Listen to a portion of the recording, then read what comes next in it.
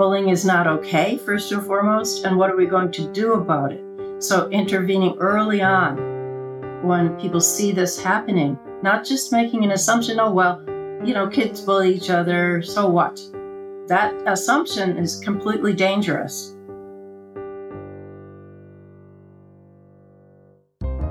The Rational View is a weekly series hosted by me, Dr. Alan Scott, providing a rational, evidence-based perspective on important societal issues. Produced by Soapbox Media. Hello and welcome to another episode of The Rational View. I'm your host, Dr. Al Scott. In this episode, I'm bookending my 2-episode investigation on the impacts of bullying with someone who has interviewed victims of bullying to attempt to characterize the impacts. I recently did a podcast that reviewed my experiences with bullying as a child and how it seemed to have impacted my personality and my life. From a high level, this researcher's results resonated with me. It felt good to identify an external reason for why I found it hard to interact with others. But let's be careful and question our assumptions. Life is difficult and challenging for everyone. Can victims blame their entire life experience on bullying? No. We need to be careful about confirmation bias. It's difficult to guess how life-altering these events really were. Perhaps I would have turned out shy and socially awkward anyways. Any good science includes a control group to contrast. Let's find out what the evidence says. Dr. Ellen deLara is an associate professor emerita in the School of Social Work at Syracuse University. She's also a practicing family therapist. Dr. deLara received her doctorate from Cornell University in educational psychology and was a postdoctoral fellow at Cornell focused on child maltreatment. Her areas of research address adolescent development, child maltreatment, school and community violence, and bullying from systemic and developmental perspectives. Currently, Dr. deLara is investigating the long-term consequences of childhood bullying on adult relationships and mental health. She's presented widely at national and international conferences and speaks frequently to the media on bullying and school violence. deLara's books include Bullying Scars, The Impact on Adult Life and Relationships, and Words Can Hurt Forever, How to Protect Adolescents from Bullying, Harassment, and Emotional Violence, and School-Based Intervention Programs, co-authored with Dr. James Garbarino. Dr. deLara, welcome to The Rational View. Thank you. I'm very happy to be here with you today. So you've published quite significantly in regards to the impacts of bullying. I originally found out about your work in Science News, and it really resonated with me. I had experienced childhood bullying, and I recognized a lot of the things that you highlight as adult post-bullying syndrome in my own life. I was a late bloomer with good marks. I experienced heavy bullying throughout school years. Can you give our listeners kind of a summary of what you've learned in your research and what this adult post-bullying syndrome means? Sure. First, I have to start with saying I'm really sorry that you experienced what you did. It is upsetting to me when I hear about it still, even after all these years of talking with so many people. It's part of what keeps me going and doing the research is seeing the effects that happen for children first and foremost, and then carrying on into adult life. So, and also because, I'm both a researcher and then also a clinician, I have those two sides of my way of thinking about bullying and its impact. So first starting with just the impact for children. So there are contemporaneous impacts and then long-term impacts of bullying. So for children, they may experience both physical and mental health symptoms and consequences ranging from trouble sleeping, nightmares, skipping school, to psychiatric problems such as anxiety, depression, psychosis, self-harming behaviors, suicidal and homicidal ideation, as well as acting on those sorts of thoughts and feelings. So, kids who are involved in bullying can end up feeling anxious, sad, betrayed, excluded, angry, afraid, and ashamed. Okay, so, of course, if you're a victim, victims of any kind of maltreatment often end up feeling shame and ashamed, though they have no reason for that. Something was done to them, but they end up with internalized shame, which is, I think, a really critically important aspect of what happens as a result of bullying, and something that people don't recognize and don't talk about as much as they need to. Okay, so other thing I need to say is that bullying changes a person's brain, so that even our studies indicate that if your bullying is only, in quotation marks, verbal, then you will end up with changes in your brain that affect your ability to actually interpret cues in the environment. So you will misinterpret oftentimes what someone is doing or saying, or what their facial expression means. Interesting. Yes. So that's also an important aspect of all of this. And it leaves people who have been chronically bullied in a sort of hyper vigilant state, because a part of their brain and nervous system and the hypothalamus, pituitary, adrenal axis is constantly activated. So then we move along to adults. So I began to investigate this phenomenon of what happens for adults, because when I began my research, which is over 25 years ago in this area, people wanted to believe that once you got out of school, okay, all of this is behind you now. So what's wrong with you that you're still thinking about it? You're still dealing with it? You're still talking about it to anybody that will listen to you? Or maybe you're just not even talking about it. You're just dealing with it on your own. Okay, so since people wanted to think that, then I was surprised when I began my research with adults, to find out how many effects were still left lingering.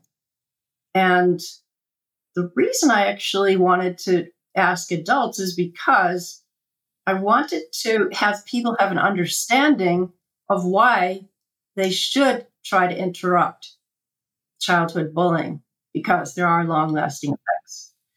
Okay, so in my interviews of over 1,000 adults ages 18 to 65 now, I've found that approximately a quarter to over 40% of those people have what I am calling adult post-bullying syndrome.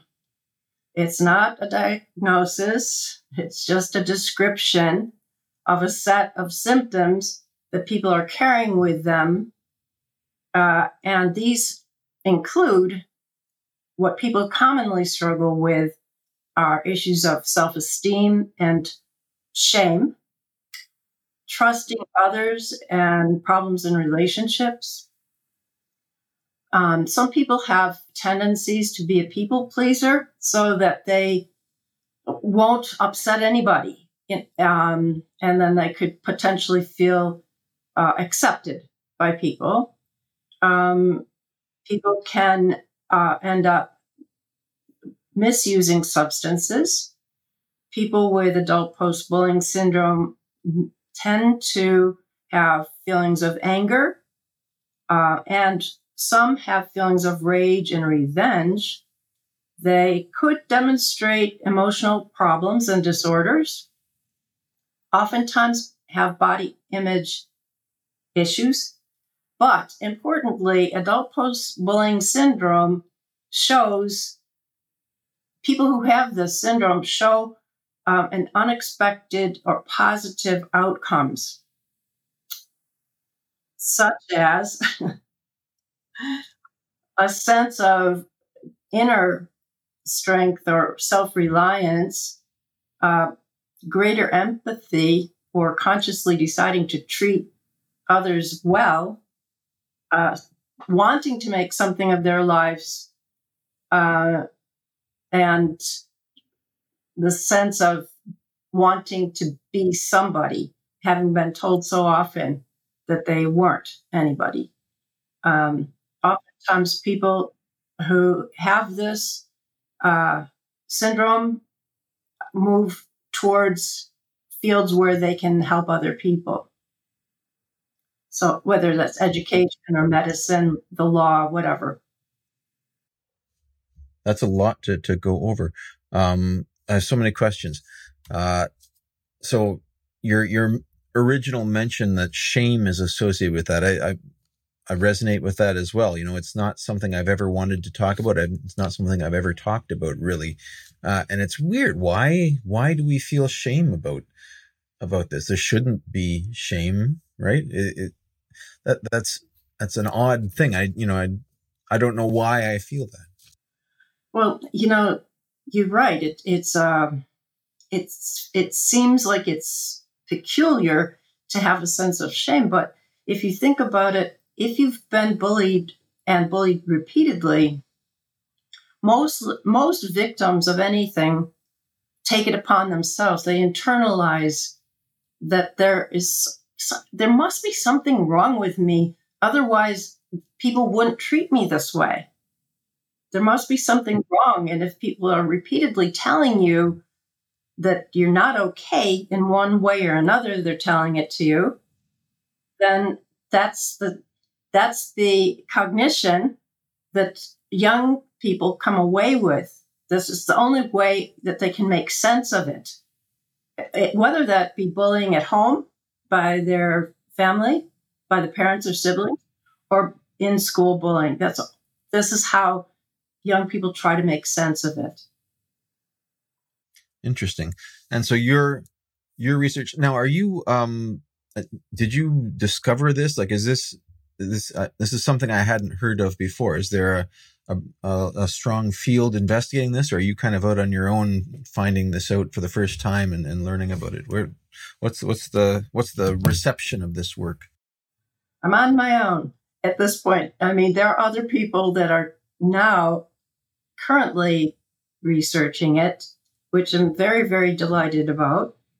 But prior to this, there hasn't been any research that would talk about a positive impact of any sort from being bullied. In fact, when I first began to ask that question to people, do you see anything? First, I asked it to teenagers. Is there anything positive about bullying? And they said, no, it sucks. That's it, the end. When I asked adults, they, with their adult brains and more maturity, were able to say, yeah, there's something positive that I gained from this, and here's what it is. Some things I mentioned previously. So, yeah, I mean, it's interesting because it's sort of like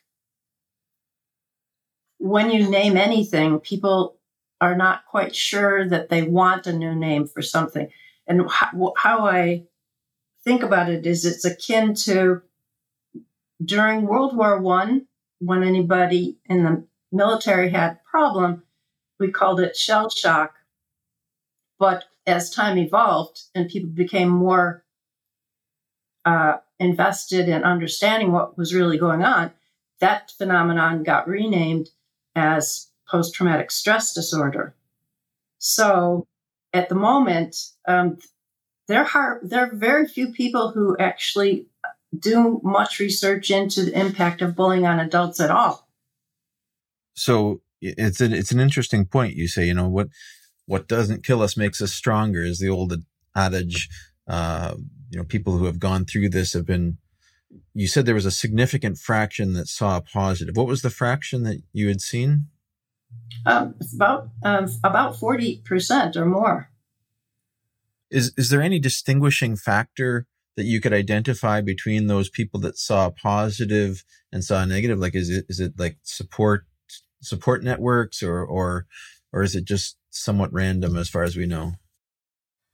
Well, that's a great question, because that's yet to be determined in my estimation. It's something that I have to continue to take a look at. I mean, you could say, as you put it, that they might have had a better support system than other people who didn't have anybody. But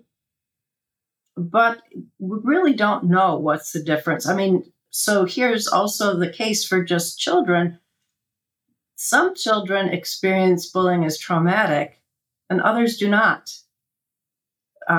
Even they just don't. And so, what's the difference? Well, the word that's always flung around is about resilience. But do you know what, Al? There really is, in my opinion, after all these years, no real such thing as resilience. Because if you damage something, it's never going to pop back to the same shape. So people might survive and they might even thrive, but it's not based on that notion of some sort of resilience. I think you're probably the closest when you say people who get basic social support and have people who care about them, and then not to, of course, neglect people who have some kind of good therapy that helps them along. Mm-hmm, mm-hmm. So you've identified actual changes in the brain, or how have you figured this out? Have you done actual brain imaging studies, or is this more of a response-oriented discovery that bullying changes people's brains? How did you come to that conclusion? Okay, now I have to say that is not my original research.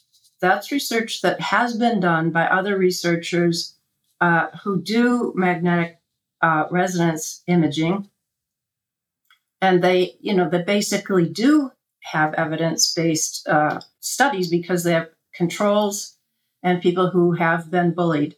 And they exclude out of their studies anybody who is coming from a family of domestic violence and all kinds of other things that they're excluding.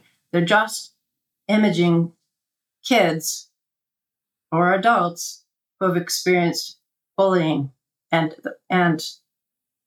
emphatically verbal bullying, and finding that those images show changes in brains different from kids who have not been bullied. So they're seeing, changes in the brains that are reflected in the corpus callosum part of the brain, which is responsible for connecting the neural highway between the left and right hemispheres of the brain.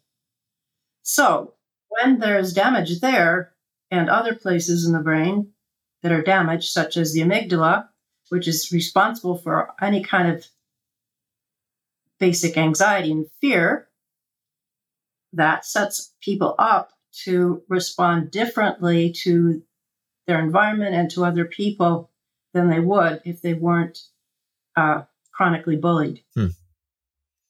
Interesting. And this is the impact of this on how they interact. You say they misinterpret cues, their heightened awareness of potential to be misinterpreted, I suppose. Is it kind of a fear, or is there a fear in that intensity?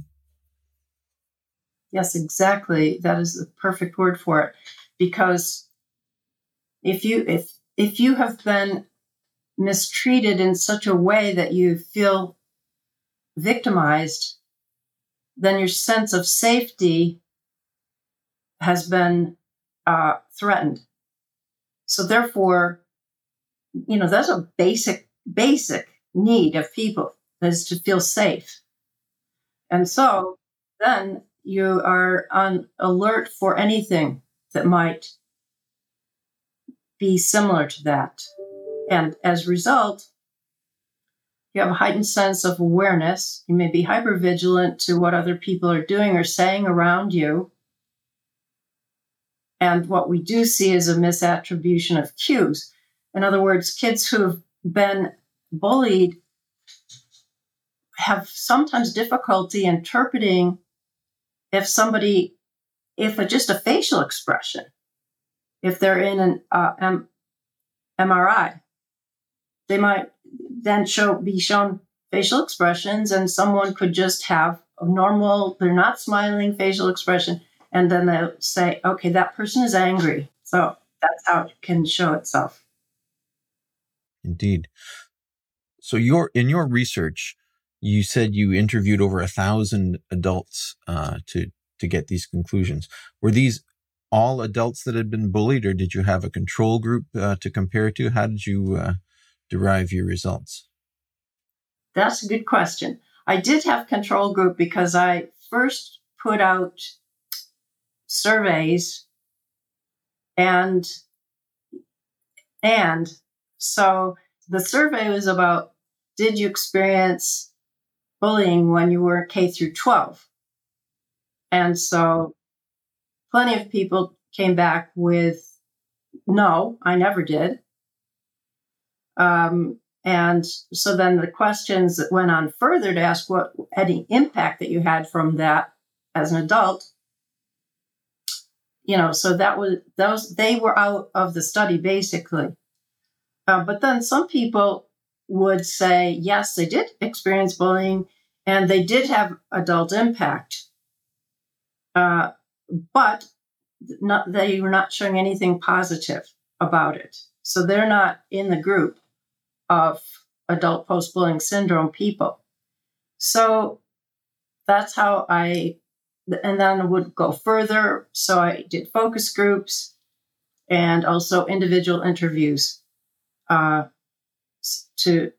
come up with all this. Obviously, didn't do individual interviews with people who said, no, they were never bullied and they don't have any adult impact. So yes, just the others. Okay. So how did you measure the impacts? It's basically self-reported impacts of emotional changes or how they felt that they responded differently to things as a result of the bullying, and what, how significant were the results that you saw? Can you comment on that? Yes. First of all, to say, yes, it's self-reported. And then, so the methodology is first quantitative, then qualitative. So the mixed method research mode. And well, for sure, I think it's significant to say that 34% of the people that I interviewed had adult post-bullying syndrome. Of all of the people that I interviewed, about 1/3 had been bullied, either in elementary or middle or high school or at home. Actually, at home, I was surprised about this. About 25% of people said they were bullied at home, and 25% of people admitted to being bullies themselves. So 1/3 at school, 25% at home, and 25% were bullies. Wow. I'm surprised so many people would admit that they were bullies. Yeah, I was quite surprised at that statistic, and I'm not sure that they would have admitted it if that wasn't on a survey where they didn't have to see anybody to do it. Although some people in focus group and individual interviews did admit to it, because what they talked about is a clear way that kids think, which is, if I'm getting bullied, I have to do something to defend myself. And so I did this. I bullied back. So, they didn't make a distinction between defending themselves and bullying back. They just called it bullying. So it's an interesting phenomenon that does happen in the bullying research, which is people want to sort of classify everybody as a victim, a bystander, or a bully. But kids in real life experience talk about how those things are pretty circular. You could end up in any of those roles. Interesting. Yeah, I'm a little surprised that kids that were bullied then went on to bully. So it's bullying in defense. They defending themselves. They called it bullying. Is that the correct interpretation? Yes, that's the correct interpretation. And some people didn't, because they just said I was standing up for myself. But other people said, yes, I bullied because somebody was like a physical bully to me, but I was verbally able. I was verbally adept. So I would say things back to this person to get them riled up. I had to do it to defend myself, or I was taking revenge against that person. Interesting. So you're finding that many people found the positive. I mean, it wasn't a majority of bullied people, but 40% or something found a positive later in life from being bullied. So my question then is, this is you said part of your motivation was to say that we need to intervene to prevent bullying, but do we need bullying to make better people? What's the it's changing people's minds, but so is everything you do is changing your mind in some way. You need to learn to interact socially, problem solve, weather adversity to a certain amount. Where do we draw the line between over enforcement and allowing children to learn to interact socially? Does anything come out of your research to help us at that question? That is such a huge question, and is a big trigger for me, I have to say. So I'll try to respond to it. The reason I say it's a trigger is because there are people in my field who think that bullying is basically okay for kids. After doing this for 25 years, there are less people like that. Now they can see the connections between bullying and massive school violence, which they never could see forever. But, so one of the things I've said before is simply because someone can make lemonade out of lemons doesn't mean we should really go along with this as an okay phenomenon. It isn't.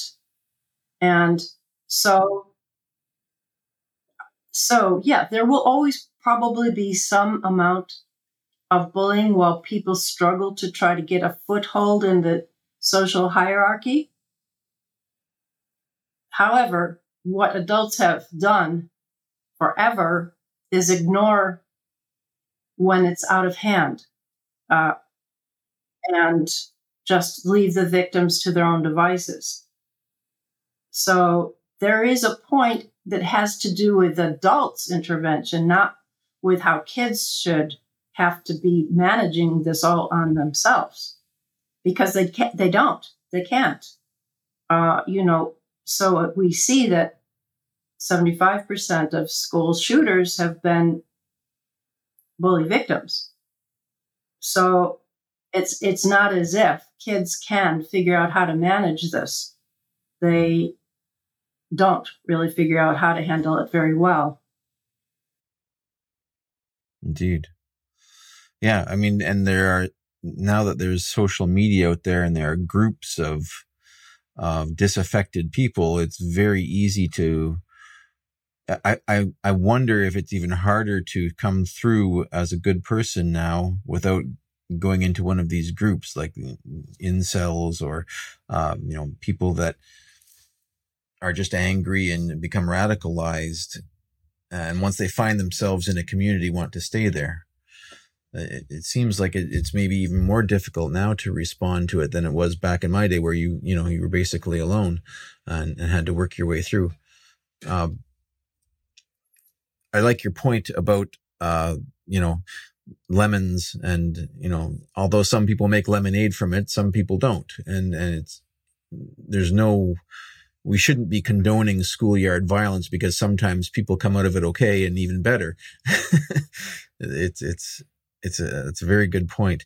And I think, it's definitely important that we look into this, because I wouldn't want anyone, although I've come out of it and I feel like I'm a better person for it, I wouldn't want to subject anyone else to what I went through. I don't think that's, it is a life-changing event. Exactly. And your point about people, because of social media, people who are disaffected have a place to go. That's really true.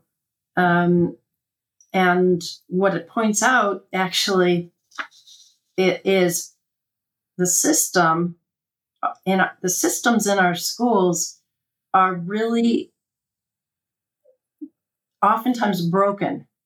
So since I was very young, I was really interested in human behavior and how systems work. So I began reading as much as I could. And basically, at this point, I'm a general system theory person as it applies to all systems, biological and social. And if we see a phenomenal amount of bullying in a school, and then eruptions of school violence short of school shooting, what that points out is that system is in trouble. The system is not working adequately. And the stress of the system not working is showing in the children's behavior. So it's not as if we just have a bunch of wandering around children who are misbehaving. What we have is a system that's not working because the adults, teachers, school personnel, everybody's part of that system, and they're not doing their part to prevent what's going on. I think helicopter parenting is something that's come into the spotlight more frequently, where parents almost stunt their children's development by coddling them. I feel like when I grew up, we were completely on our own for the most part. Come back when it's dark. Has the pendulum swung the other way in the interim? Is bullying much less prevalent than it was? Is schoolyard violence decreasing, increasing, level? Do you have any insight into that? That's a tough question, because the actual statistics on bullying don't go back very far. As a phenomenon, we haven't kept track of it in terms of statistics, like you're saying, for long enough. And further than that, what counts as bullying and who's defining it are other aspects of the issue. So if you have adults defining it, you get one statistic. If you have kids defining it, you get another statistic on how much it's happening, how frequent it is. So what we generally say at this point in time is there's about 1 in 3 kids are bullied. A little less than that are cyberbullied. And so in terms of helicopter parents, you're right. When for sure, when I was a kid, no parents were going to intervene. And now some parents will intervene, but kids typically don't like that. They find it not useful. And they've got a lot of good reasons for why it's not useful. They would like parents to just be available to talk with them about potential solution, but not to just charge in like helicopter parents tend to do. So I think the rise in helicopter parents has to do with an understanding about, as I said, the system is not working properly.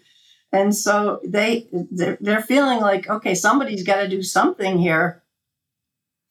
And indeed, in terms of doing something in my own school district with my own kids, what happened in terms of trying to interrupt bullying in the school had to do with a group of parents, and myself included, and a group of teachers intervening with school administrators to get things to change.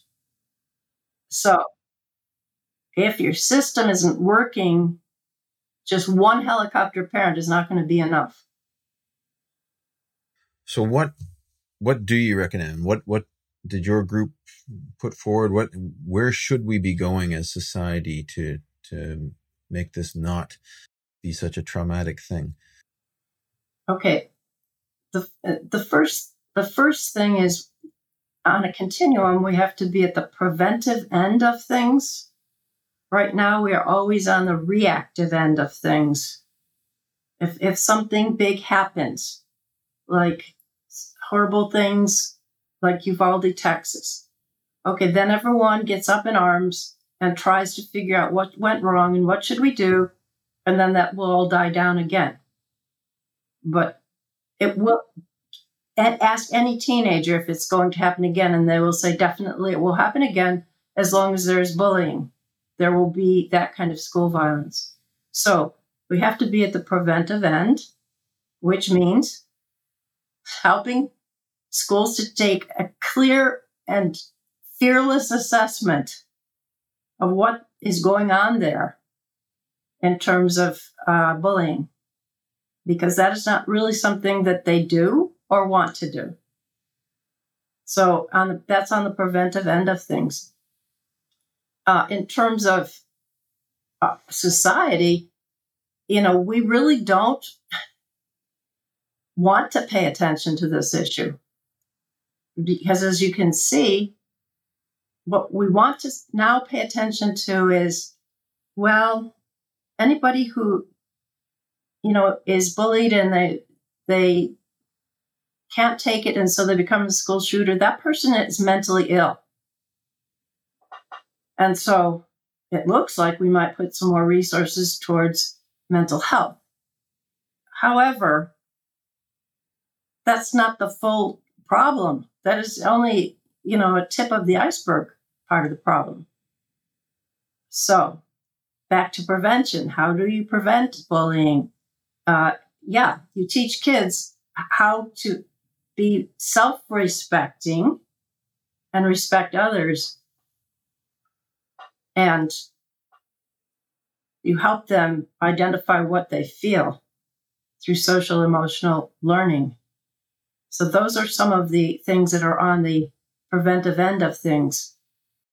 So what's the most effective route? Is it intervening educationally with kids? You've obviously said that, having parents step in is probably not the best. Kids don't like that. When should teachers and school officials intervene? Is there overt violence? Is that the level where they should be stepping in? What's the best balance? It has to be a whole school approach. So that means then using systems theory. It means that everyone in the system is contributing to what's happening. So therefore, the best intervention has to be everybody is on board with bullying is not okay, first and foremost, and what are we going to do about it? So intervening early on when people see this happening, not just making an assumption, kids bully each other, so what? That assumption is completely dangerous. So taking a whole school approach means everybody in the school. But further than that, it means also that the parents should be involved as a group, not just as like one parent trying to do something. So when I speak to schools where there's been a problem, I ask for all parents who can possibly attend to come and be present also. So they know that they have a role to play and they need to play that role. So that's what would work. That's what does work. So you mentioned teaching kids about emotional stability and emotional awareness. What should we teach kids to should we teach kids to fight back? Should we teach kids to intervene when they see bullying going on? I think teaching kids to intervene would be a very helpful thing. I know in many cases, they just don't know what to do if there's bullying going on. They're not trained or taught how to respond. And obviously there's fear of getting involved. It's difficult to step up. It takes courage and self-awareness and to intervene in a situation like that. How should we be teaching kids to respond to actual bullying events? Well, if you have a whole school approach, then the youngest of kids will tell a teacher that something's happening. And then if the teachers are committed to interrupting, then they will. Because again, I'll go back to the fact that this is an adult responsibility. Safety in schools is an adult responsibility. And many schools are perfectly happy to place the burden on bystanders. So yes, bystanders can do something. But, if you think about it, how hard is it for an adult, even if you're in a conversation where somebody is being blatantly racist? It's very difficult as an adult to even, confront that. So then here we are hoping children will do something where they need so much courage, and they may then be the next target if they intervene. So, some schools are running successful bystander intervention programs called upstanders. And so that, yes, some kids have that kind of courage, that kind of their self, somehow they have the self-esteem to be able to do it. And so that's a great tool. But again, I'll say that caution is that many schools want to use that as the sole intervention, the only tool in the toolbox, and it's not enough. And it's not the kid's responsibility to create safety. So yes, if we teach kids about how they feel, which is the social emotional learning approach, then if they're feeling angry, if they're feeling sad, then they can identify it, and then they can approach an adult to talk about that and what to do with it. So that's why we always emphasize that particular approach. And so yes, for some kids and some adults, by the time that they identify what they feel and how they're reacting, then they are candidates for good therapy. So there's that. Mm-hmm. This is very interesting work. I'd love to follow along with what you're doing, and I think it would be very interesting to compare, say, the population of bullied people with the population of not bullied people, and see, is there any difference in achievement levels, or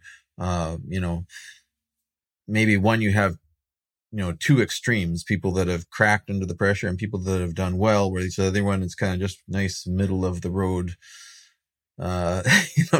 not too disturbed, not in either direction. It would be an interesting study to see that. I don't know if what are you working on now? What's your current research focusing?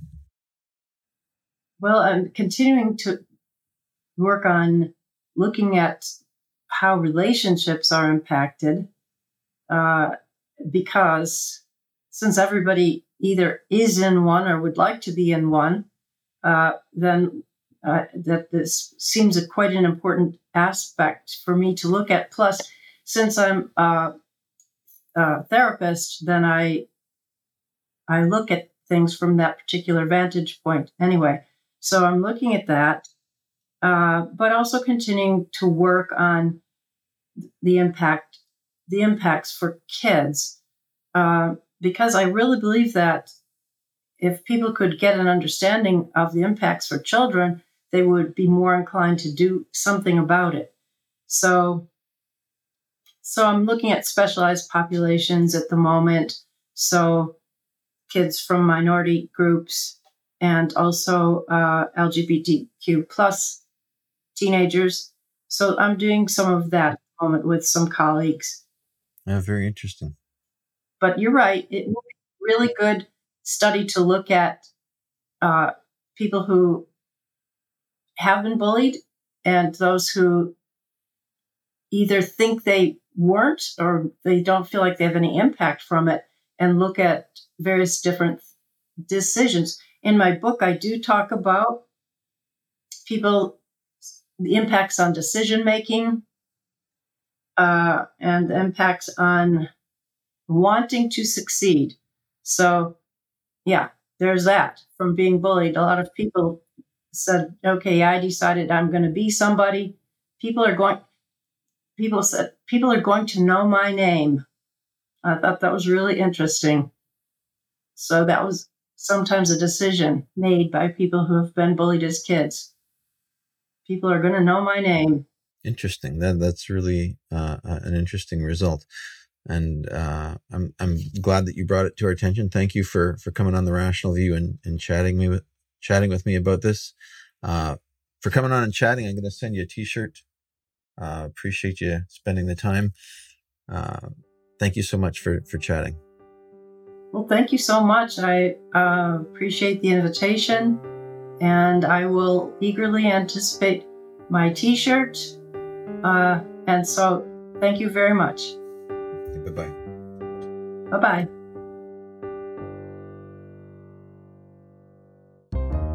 If you'd like to follow up with more in-depth discussions, please come find us on Facebook at The Rational View and join our discussion group.